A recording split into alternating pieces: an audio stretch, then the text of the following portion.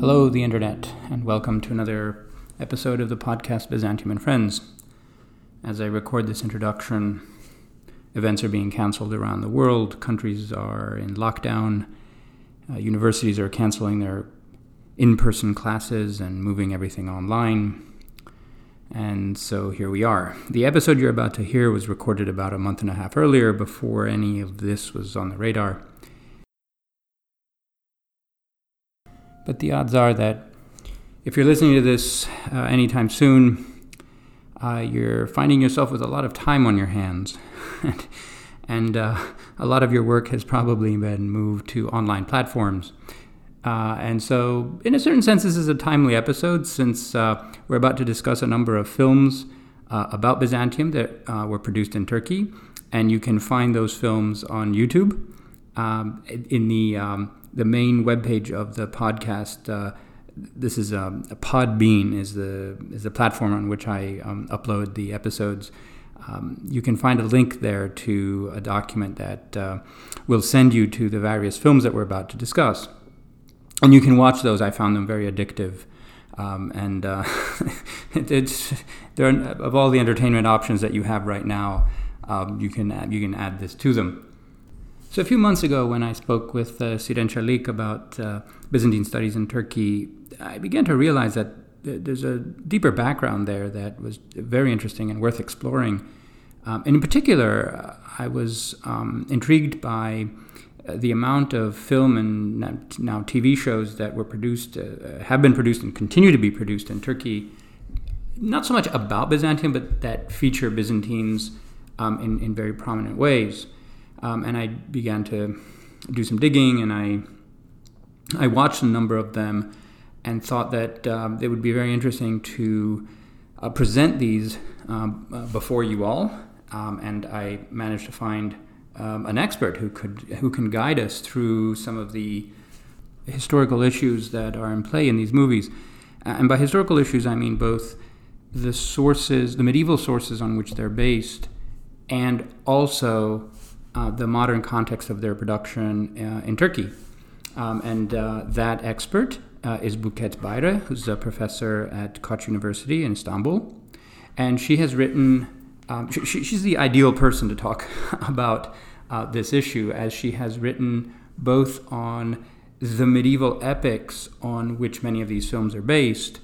And these epics, as you'll realize, are multi-layered. That is, they are later, 13th, 14th century Turkish versions of earlier Arabic Islamic material that have been reworked in a 20th century film medium. And she has worked both on those original sources, but she also produces scholarship on the history of Byzantine studies in Turkey, and how the political background and the scholarly trajectories and the entertainment industry all kind of intersect. And it's all very fascinating. I've added references to two of her studies in this area in the podcast description. Now, it bears repeating that Byzantines appear more frequently in Turkish historical films than in films produced in any other country. And that by itself is interesting and worthy of further investigation. Also, Hollywood, get your act together, or Disney, whoever owns all the studios these days. By the way, Turkish film and TV is a huge industry, and exports well. Turkish soap operas were probably still are very popular in Greece and so forth. There's actually a term for the Turkish Hollywood is Yeşilçam. I hope I'm pronouncing that correctly. So that's for Byzantinists, that is our main point of reference for film and TV. So I strongly recommend that you check out these films. Here then is my conversation with Buket. Hello, Buket, and welcome to the podcast. Hello, thank you for inviting me, for having me. So before we talk about the movies, why don't you tell us a little bit about your background, your scholarly work, because I understand that you're working on the medieval sources, the poems on which many of these movies are based. Yes, I obtained my PhD thesis in a co-tutel program between Parion Pantheon Sorbonne and Boğaziçi University in Istanbul. I worked on late Byzantine martyrdom narratives as well as late medieval Turkish Muslim epics and dervish lives in order to see the representation and presentation of self and the other. I analyze them not only looking at the religious or political aspects of identity, but social, cultural, and spatial, if you wish. Recently, I published my thesis. I developed it and published it at Brill. Warriors, Martyrs, and Dervishes, Moving Frontiers, Shifting Identities in the Land of Rome, 13th, 15th centuries. I worked on, as I said, on martyrdom narratives, on medieval epics. I'm now acting as the academic coordinator of the 24th International Byzantine Studies Congress, which will be held in Istanbul in 2021. Good luck with that. So I'm interested in Byzantine studies in Turkey also. I recently published an article on the 10th Byzantine Studies Congress in Istanbul in 1955. So that's... Yeah, and I can imagine how much work organizing the conference is going to be.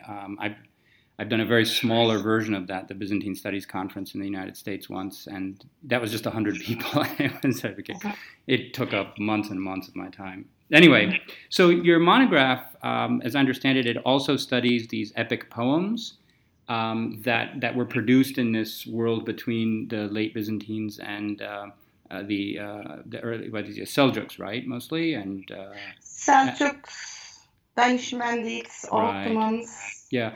Can you say a little bit about those poems? Yeah. Just say a little bit about those poems because they do form some of the source material on which these movies are based.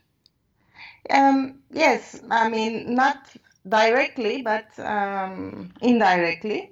There are a series of epics like Battalname, Danishmentname, Ayn Saltukname.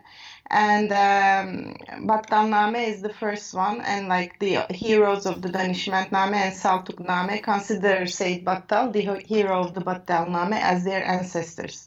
But they're not copy-paste epics, if you wish. So as quote-unquote Turkish Muslim groups move from inner Anatolia, Cappadocian region towards the Balkans, the stories change also. Right. For example, Saltukname mostly Sarı Saltuk's adventures take place in the Balkans, in Crimea, whereas we know that Battalname, although it's not a Turkish hero, Arab warrior, it takes on the Abbasid Byzantine frontier of the 9th and 10th centuries. And Danishmentname is about the founder of the Danishmendid dynasty in the 11th, late 11th, early 20th century in Greater Cappadocia. But it was written by a Seljuk Sultan, sponsored. Right. The written form was sponsored by a Seljuk Sultan. And then there are others like Düsturname, which tells the story of the Aydınoğlu Bey, not against the Byzantines, but mostly against the Franks, the Latins, let's say. Yeah. So there are few of them. Okay. All right. So let's turn to the modern cultural production. And when I was talking a few months ago, this is with Siren Çelik, we were just talking in general about the reception of Byzantium in Turkey, and I was doing some research, just very scattered things, and I came to the conclusion that it's very possible that Byzantines are represented in film and TV shows more in Turkey than in any other country that has ever, made historical films, and there's probably a lot more out there that I'm not even aware of. And so I wanted to talk with you. I mean, originally someone, but eventually I found your article on that, and so I thought you would be an ideal person. Before we get into the particulars of these films, can you explain why Byzantines appear so much in Turkish historical films? I mean, history periodically plays a major ideological and political tool in modern Turkey, and there are certain periods in which history and archaeology also played more visible, let's say, in the popular discourse. And during those periods, Byzantium also enters to the popular discourse in media, comic series, caricatures. So there's also a very good material related to comic series and caricatures and to be analyzed. And I don't think anybody analyzed the Byzantine image in them, not yet. Historical novels, films, TV series. And these periods can be roughly categorized into four. First one is after the foundation of the Turkish Republic, especially after 1926, during which history and archaeology, as in the creation of most nation states, played a very important, immense role. During those periods, the Turkish history thesis, especially after 1930, was written. New textbooks were written, but also lots of popular historical novels were written, and they were targeted the young generations. And then later, and during that period, there was an alienation from the Ottoman past and Islamic past, right, and all kind of imperial discourses, if you wish. So cosmopolitanism, empires, all of them were bad things. Right. Then in 1950s, with Turkey's passage to multi-party system in the parliament, the Democrat Party, after the death of Atatürk in 1938, Islam started to infiltrate into the political or, the official discourse. But it's mostly in the 1950s when the Democrat Party used Islam as a tool to won the votes over the founding party, the Republican People's Party, CHP. So they won in 1951, I guess, and Islam was in their political discourse. And then Istanbul also entered into their discourse because with the foundation of the Turkish Republic, Istanbul ceded its place to Ankara. So during those times, Istanbul became neglected, not only the Byzantine monuments, but all the monuments, because the Ottoman past had been neglected. But in the 1950s, Istanbul became the city. And that's why, for example, in 1953, the 50th commemoration of the conquest of Istanbul was organized. And during these organizations, one of the earliest films about Byzantium was shot by Aydın Arokan, and it's called Istanbul'un Fethi. So the conquest of Istanbul. Sure. You can find it on, I'll give you the internet link. You can watch it on the internet. And then 1960s, all over the world, was the period of the leftist movement, youth movements, and history began to be interpreted in the line of economy and social discourses. So during that period also, the movies, we see that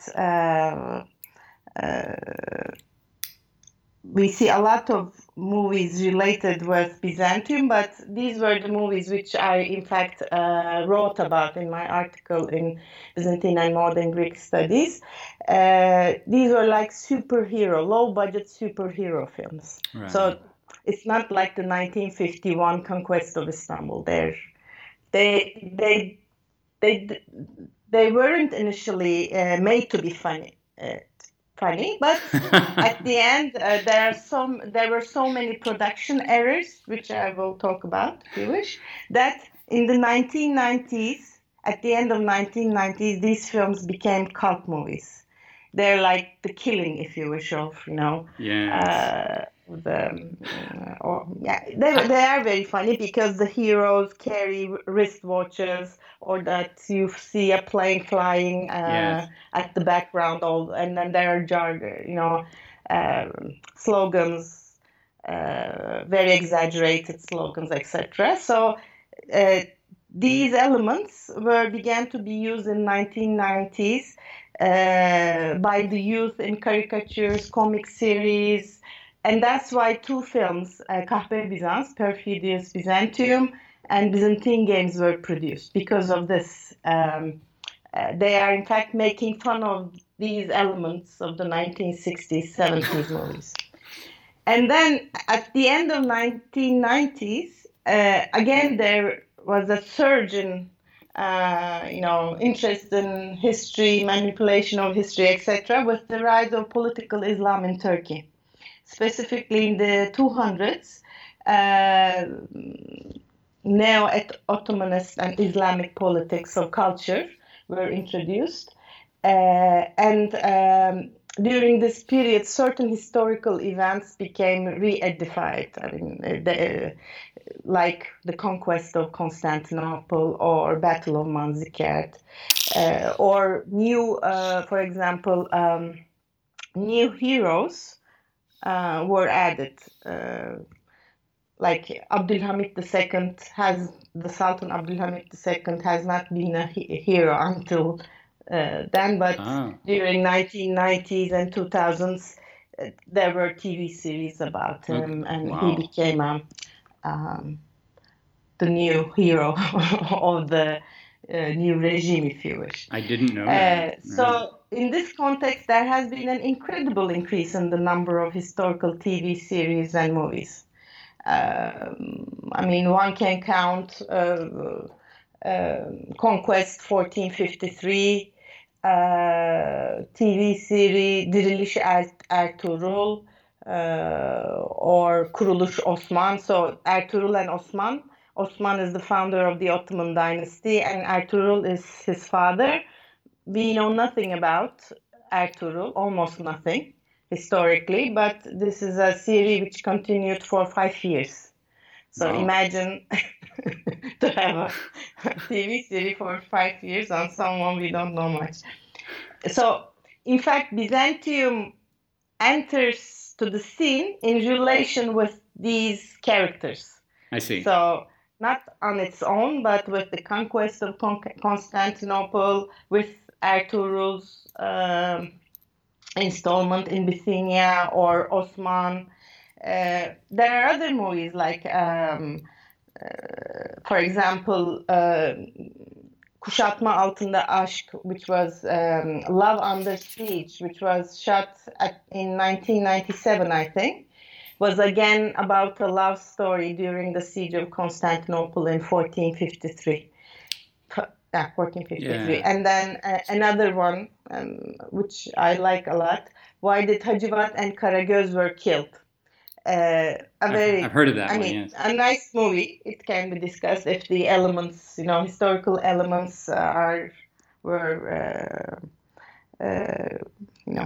about the historical elements, but it was a good movie. And then Conquest 1453.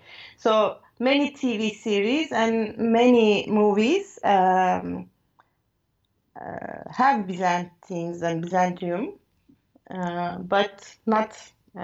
right, yeah. So in relation with the Ottomans, in fact. Yeah, I mean, so thank you for that overview. It's been very difficult to find this kind of overview of the history of Turkish films and TV shows about Byzantium, and I haven't yet found someone to sort of classify it in exactly that way. It makes perfect sense, and I'm intrigued.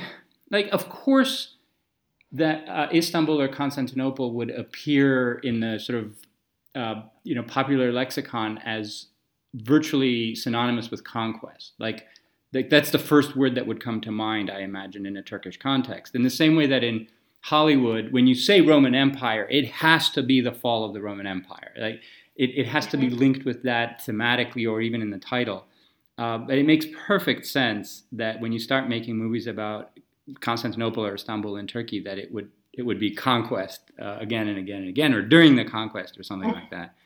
And I also found it fascinating that the Batal movies became cult favorites, so that you later have like meta movies that are making fun of them. Just like, I mean, the same thing happens in Hollywood. It's not only Battal movies. No. There are like Kara Murat movies also.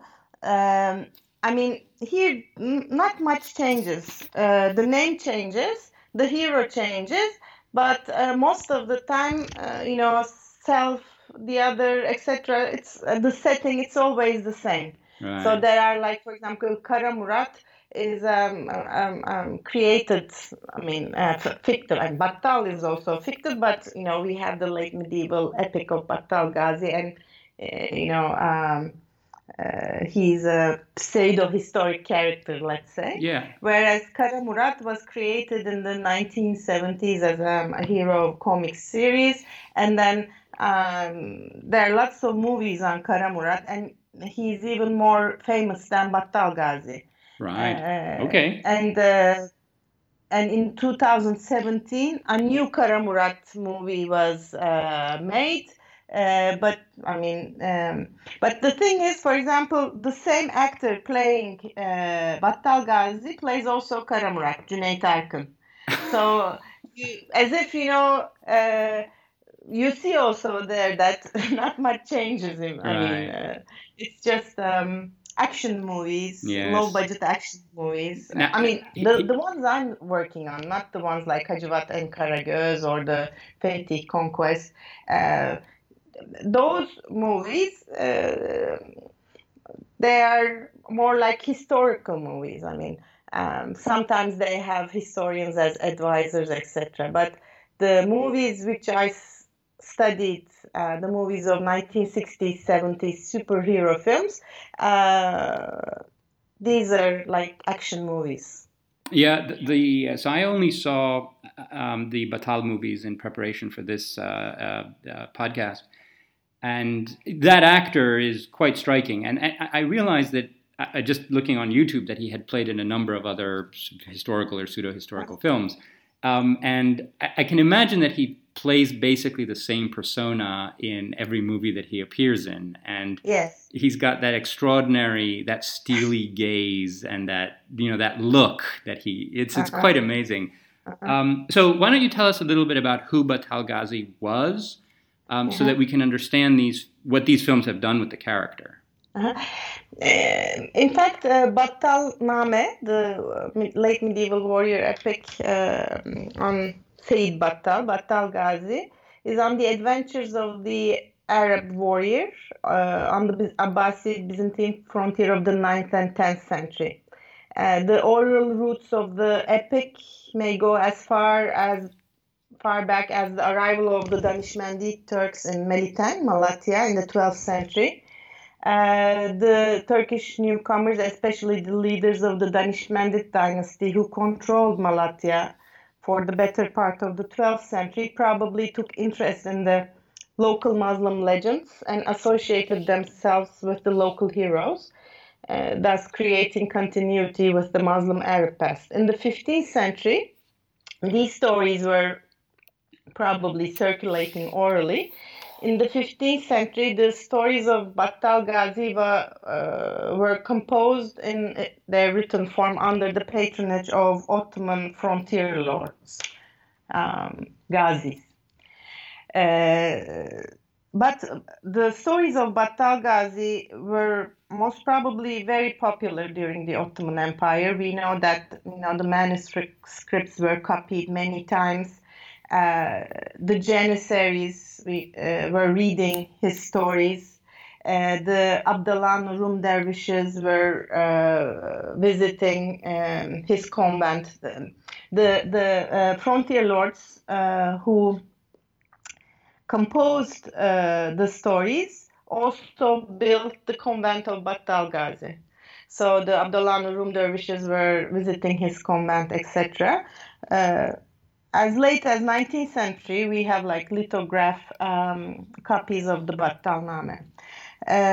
But the thing is, when I wrote Byzantine and Modern Greek Studies article, at that time I was working on my PhD thesis, and it was 2007, and I wanted to give a paper at the International Congress of Byzantine Studies in London, and I was fed up with working on the medieval epics because they're difficult, so much layers. Yeah. It's very difficult to know about author-audience relation because they have oral roots, etc. So I wanted to do something more entertaining. So I chose these films, and I thought that it would be a good exercise to do all of those, something more recent, something, I'm closer. Yeah. This is how it started, in fact. But when, I then turned into a paper in 2010 and presented to Byzantine and Modern Greek Studies, but by the time it is published, it was 2013. So when I presented the paper, I didn't know much about the source of the films. But I was interested, and even after, handed down my paper, I continued searching, and I found out that, in fact, the source of at least one of the films is a early Republican Turkish novel written by Abdullah Ziya Kozanoğlu. They are they're almost identical, the script and the novel. So then I looked at the early Turkish, early Republican popular historical novels targeted the youth. And here, it's very interesting because Abdullah Ziya Kozanoğlu, at the beginning of his novel, cites his sources. Like how how he gathered information.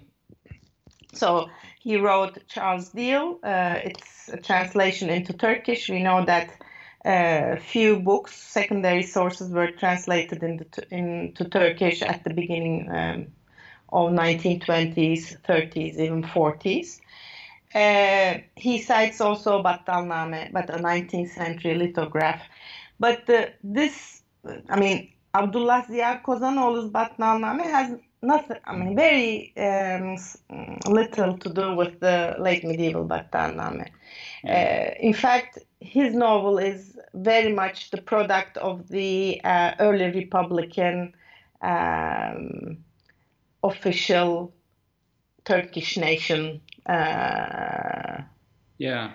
So, we might have to wait 5 years for an article to be published, but he had to wait 40 years for his book to be made into a film. But his books have been republished many times until 1970s. I don't know how many editions it made. Like the first book was published in 1936, maybe, if I remember right. But then it made like 20 editions or so until 1960s. That's why probably the scriptwriter found it practical to use it. Do Byzantines appear in his novels? Sure. What does he call them? He calls them Byzantine. And so you point out that in the movies, that's also what they're called. Yes. So they're never called Romans, Rum, or Greki, or Yunani, or anything like that? No, in fact, in the Battalname, they're always Rum. In the late medieval Battalname, it's the Roman emperor. They have a certain way of dressing. They have their script. So they're Roman. But in the Abdullah Kozanoğlu's novel, He gives a definition of a Byzantine, in fact. He never calls them Roman. He states that there's a relation with Doğu Roma, but he doesn't call them Rum, because in Turkish there are many words which signify quote-unquote Greek. Yes. So we have Yunan. Yunan means most of the time Greeks from Greece. Yes. And then we have Hellen and Grek, which signify, and also Antique Yunan, which signify ancient Greeks. We have Rum, which signifies the Orthodox Greek population of the Ottoman Empire, but also the Orthodox Greek community of the Turkish state. Today, yes. Interestingly, the Cypriot Greeks are called Rum, but the Greeks of Greece are not called Rum. And in Abdullah Ziya Kozanoğlu's novel, the Byzantines are Bizanslı. Right. So they're from Byzance. So there are too many words. All the stories, that's also very, very interesting for me. And I remember writing it down in my article. For example, in the Battalname, the space in which the adventures took place, as I told you, they're on the borders of Byzantine-Abbasid frontier. Yes. We learn from the epic that the Byzantine emperor blocked all the frontiers, and Battal Gazi cannot enter to the Byzantine lands. Only twice he succeeds in entering. He goes to Amorium, and then he goes to Constantinople to save one of the Muslim prisoners from Constantinople. But these are for short periods, and then he always returns back to Malatya. So the geographical setting of the Battalname is Malatya, the frontiers, mountains, whereas all the novels, not only Abdullah Ziya Kozanoğlu's, but other novels of the early Republican period, as well as the movies, they always geographically, the setting is Istanbul, Constantinople. Yes. So for Abdullah Ziya Kozanoğlu, it's the same thing. And as it's the early times of the Republic, and Istanbul, and Ottoman past, they're all, they're no longer praised. Abdullah Ziya Kozanoğlu blames the Byzantines, Bizanslılar, for having corrupted the Ottoman sultans. Okay. So Ottomans, by conquering Constantinople, they adopted the Byzantine ways, and then they got corrupted. And that's how he explains how come the Turkish heroes could become bad. So, but this changes. For example, this changes in the movies. You see similar things, but as the narrative changes, as the Ottoman past and Islam enters to the political discourse, the story around Battal Gazi is also changing. So, but what is interesting in the novel is that he talks about the Byzantines. Who are the Byzantines? They are from East Rome. They're very multi-ethnic, like the Ottomans. It's not only the Romans who rule the Byzantine Empire, but they had Armenians. So Kozanoğlu counts all the ethnic elements, and among which there were somehow Turks also. So he says that's why that empire was also bound to collapse, because it was multi-ethnic, because it was cosmopolitan, etc., etc. Yeah, but in the film, the epic of Battal Gazi, and only in that one, in the subsequent films I didn't notice this so much, but in that one, the Byzantines wear what resembles like Roman military dress. Yes. It seems to allude to like more Hollywood style Romans, and they do they have the Roman thumbs up, thumbs down gesture sometimes. They eat while reclining, which I found to be an interesting historical detail. So in that movie, there seemed to be some kind of effort to gesture toward the Romanness, which faded out in the later movies, where the Christians, especially the Christian villains, became much more generic Christians. They even kind of had some crusader look to them sometimes, or when Batal becomes more of a Robin Hood figure, the Christian opponents seem more to be like the Sheriff of Nottingham. But in the first one, there was this effort to make them look like Romans. Is that so? Do you think that's some kind of imitation of Hollywood style of the great Roman epics of those decades? I don't think so. I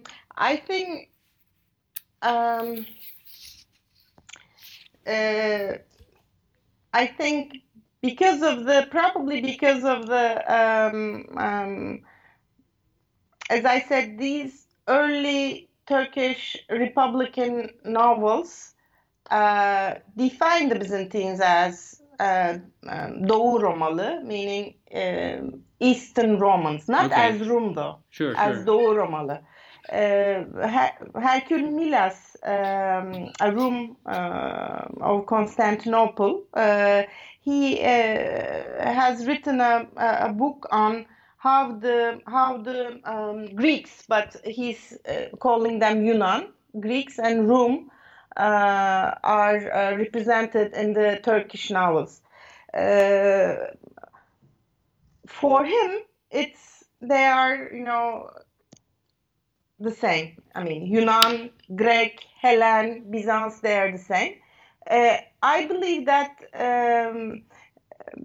Byzantine has other connotations. It changes over time, but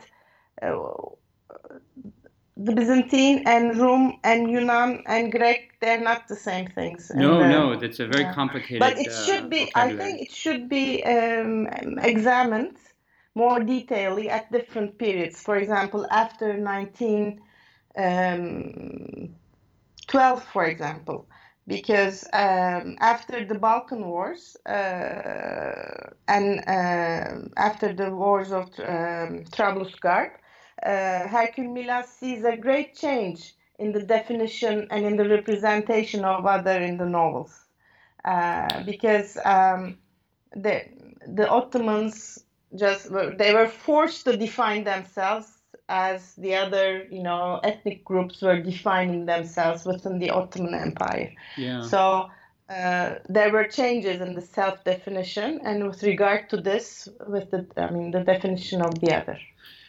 I also found the change of the geographical setting, so situating the events closer to or in Constantinople was also interesting because it enabled the filmmakers to use the actual monuments and sites in Istanbul, for their, historical verisimilitude.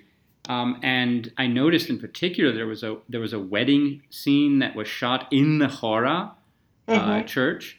And then there's a battle in the church. Yes, the whole battle. It would be impossible to film something like that there. And there are all of these battles that take place in the Golden Gate and on the walls. And I put two and two together. So I read your article on the organization of the International Byzantine Congress in Istanbul in 1955. And you said in there that in preparation for that, and you have some wonderful photographs that illustrate this, that they cleaned up a lot of the monuments in Istanbul, the Byzantine monuments. And I then realized that, well, these films were made like 15 years later. Like they took advantage of the work that had been done on the monuments to use, right? I mean, they weren't like ruins, and the before photos show these places, like with a lot of debris and all of that. But by the time you get to the more recent, the Conquest 1453 movie, and that's in 2014 or something like that. I'm interested. Conquest 1453. I think it was in 2012. 2012. Okay. Uh-huh. By that point, they're obviously not filming scenes in historical and archaeological sites, and it's all CGI. Yes. And paradoxically, this makes Constantinople in 1453 look spectacular, like better than it had probably it's almost like the ever 6th looked. century Justinian Yes. Constantinople were in the hippodrome. They were, Yes. it's nothing to do with 1453. No. Yeah. We have the hippodrome, as if 6th century Byzantium is posed on the 15th with tens of thousands of people and these incredible, and they have there's the shot when you first see Constantinople in the very beginning, and this is I think when the message of the Prophet Muhammad is brought to Constantinople, and there's this aerial view as the camera goes toward the city. It reminded me of the first time that you see the city of Rome in Gladiator, which was a movie from 2000, right? And it's like I had to pause that every few seconds just to look at what they had done with the reconstruction. It was great. Anyway, you probably can't use the actual monuments. Like if you watch 1951 Conquest of Istanbul, and then if you watch 1997 Love Under Siege, I think in that sense they're more accurate. Like right, because the monuments are kind of run down. They're not kept up well. That would be more realistic. Even the tone of it, like it's not the 6th century Justinianic hippodrome kind of. I see. Even they paid attention to the costumes and. I look forward to seeing those. They're more accurate. But yeah, I mean, 1453 Conquest was like a propaganda film also. Yeah, sure. So I wanted to talk a little bit about the women in these films too. So I noticed there's a pattern. I think the blonde women in the films are always Byzantine, and it was not in the earlier ones. This is in the ones made after 2000. And Bataille, so to speak of his movies, he also seems to have a thing for Christian women, and he converts and marries one, I think. But he's having some, like affair or not affairs, but I think after his wife is murdered, he finds another Christian woman. So what are the women doing in these films, and how do their roles change? The woman element is very interesting in the epics also. I mean, in the Battalname, Danishmentname, and Saltukname, Byzantine women they play major roles, especially in the Danishmentname. They have political roles, I think. That's what I argued in my article, Homo Byzantinus in Turkish Muslim Epics, which will come out at Revue des Études Byzantines, but also in my book. They have a very specific political role. They're not just stereotypes. For example, when you look at the Battalname, like medieval Battalname, although you see the layers, like there are crusaders, layers that were added afterwards, maybe but we see that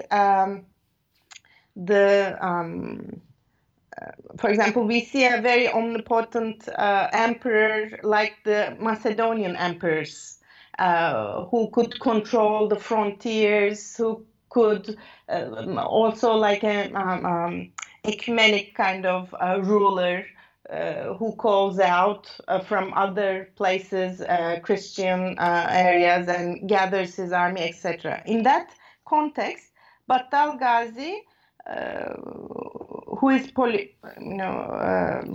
who marries with many women, always marries with the daughters of the emperor. So it has a this is a fantasy, but the woman with whom he marries, they're always related with the Byzantine Empire. In the Danishmentname, we see that it's like more like Komnenian, post-Komnenian times. I mean, and there, the Byzantine emperor is there, but the people, the Byzantines, who are very powerful, are the provincial elites, provincial aristocrats. So the hero of the Danişmentname, Melik Danişment or Ahmet Danişment, he marries with a daughter of a provincial elite. And while, for example, Battal Gazi is polygamous, Danişment is monogamous. Right. And then Sarı Saltuk, the story, I mean, takes place when, although, I mean, Sarı Saltuk, legendary Sarı Saltuk, is believed to have lived in the 13th century. I believe that the stories are put together in the 15th century, and we see different Romans there, as if there's the Commonwealth. So he marries with not someone from the Byzantines, but from one of these Commonwealth princes' daughter, and she's not even important in the Sarı Saltuk's context. For him, what's important is the daughter of a Muslim prince. So I think the early historical novels, Republican historical novels, took this woman subject in the medieval epics. Or I don't know, maybe in the 19th century lithographic copies. I didn't look at them. It still existed. But then they, while they're converting the hero, for example, Battal Gazi, who was an Arab Muslim, into a Turkish national hero, they also made him like a very virile Turkish hero who could charm the Christian woman, and the Christian woman do not prefer Greek men, but prefer the Turkish man, kind of thing. So it is still political, but it changes. I mean, and in the comic series of the 1950s, 60s, this even becomes erotical. Like you see representation of Byzantine women as prostitutes, or like very sexy women. And then when they get married with Battal, they become the lady of the house, and they become Muslim, right. etc. They're tamed and civilized. They're no, I mean, the women. So this was the idea, and it's very interesting. I didn't pay attention to that. You said in the last movie, Conquest 1453, the women were all blonde. In fact, when I looked at them, I saw a Russian woman playing. So it had also connotations in modern Turkey. Right. Russian woman arriving after the fall of 1990s. Yeah, I mean, the roles that women play in these kinds of cross-cultural exchanges are very heavily, I think, encoded with ideas of domination.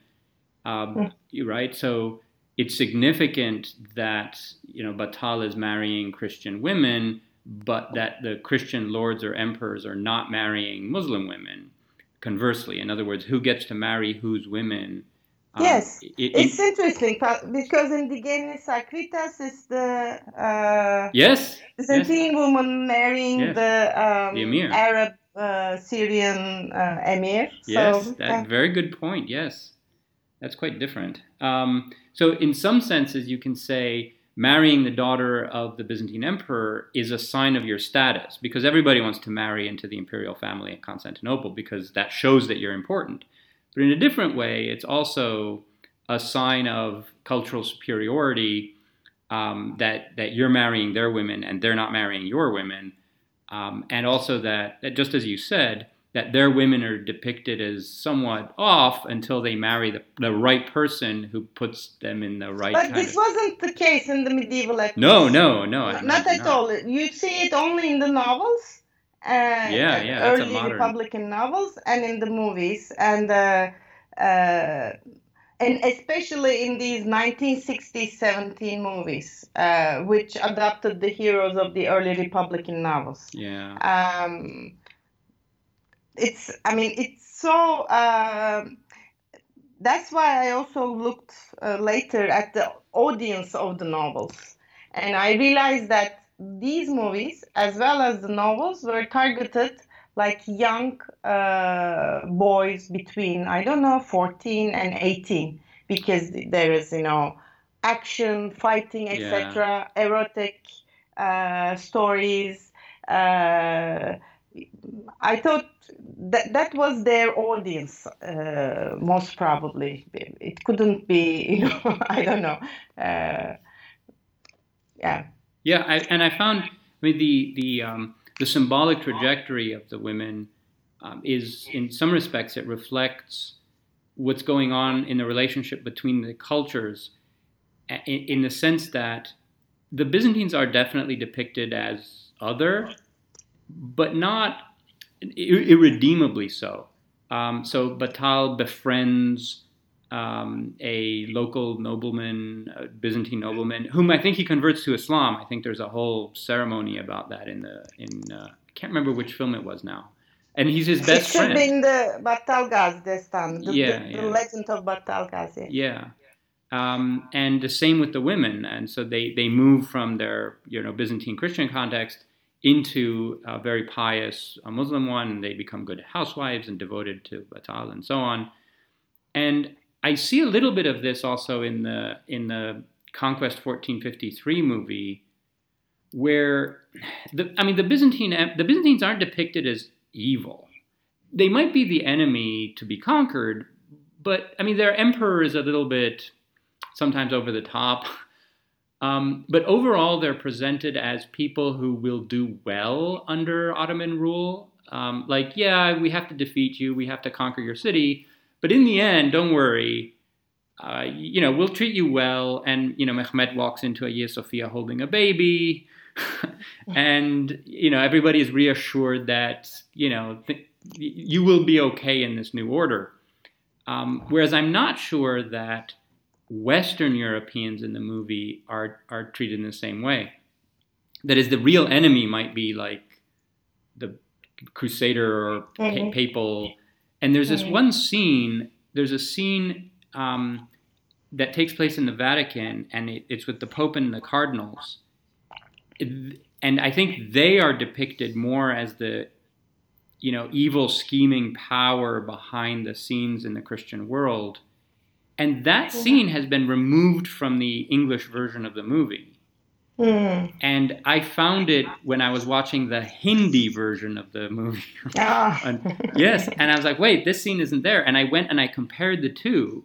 And they had removed the scene with the Pope and the evil cardinals.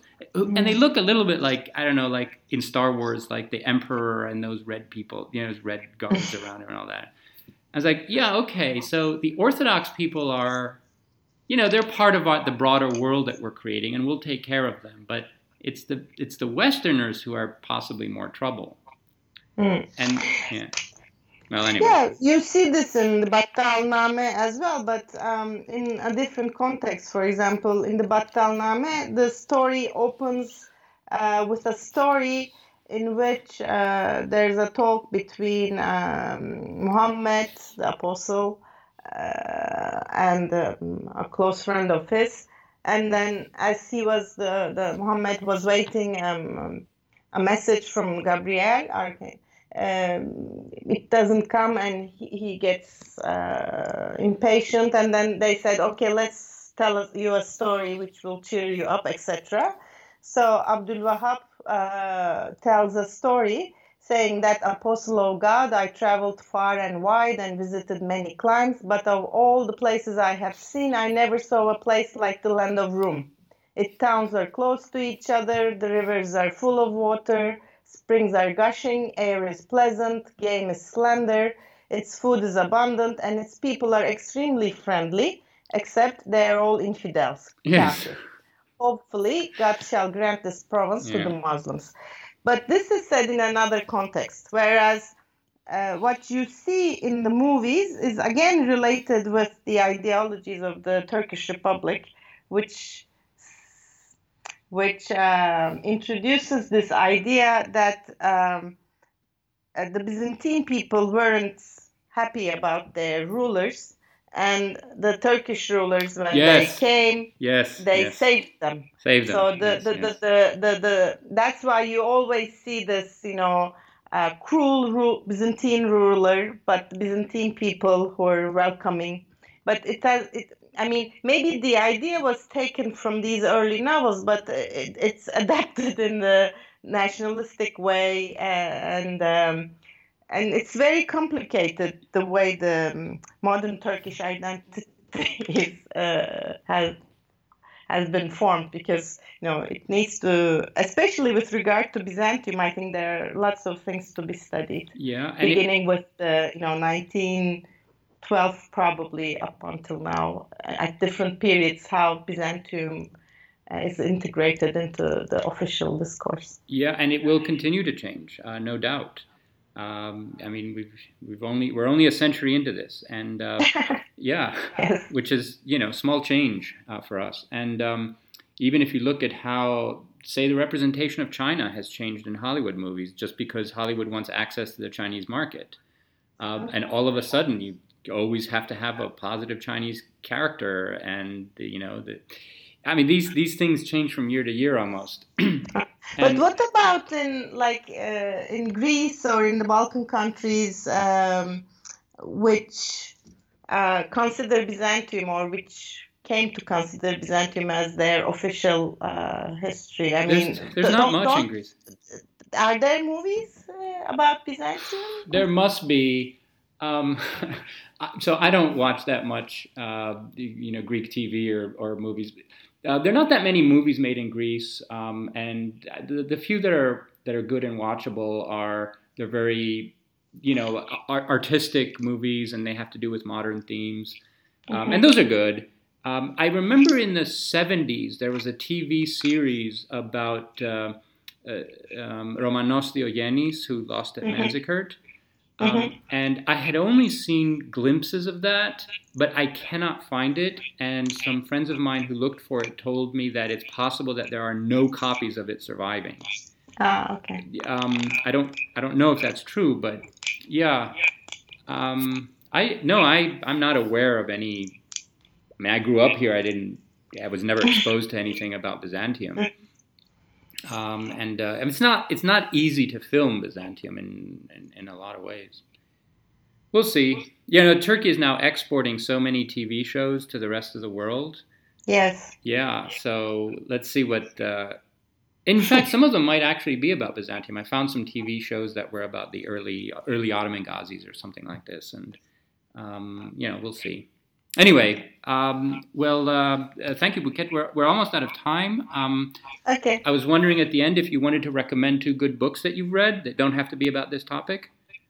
Yeah, as Byzantium in Battal Gazi films are equated with Constantinople, Istanbul, I would like to suggest 2 books on Istanbul, Constantinople. Okay. One is a novel by İhsan Oktay Anar.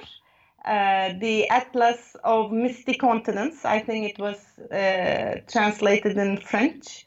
Atlas de Continent Brumeux. This is a quasi-historical humoristic novel set in the late 17th century Istanbul, it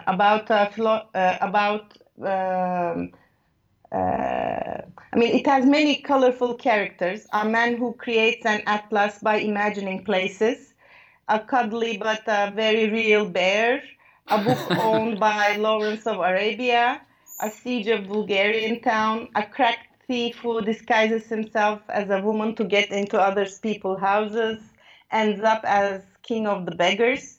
And King of the Beggars is one of the characters in Battal Gazi films, in fact. And the King of the Beggars is known as Pork Eater, a rich, powerful man who is the head of the Turkish Secret Service, who has a mirror that predicts an apocalypse in Istanbul. And all of these characters are linked by Bünyamin. son of the man who created the Atlas.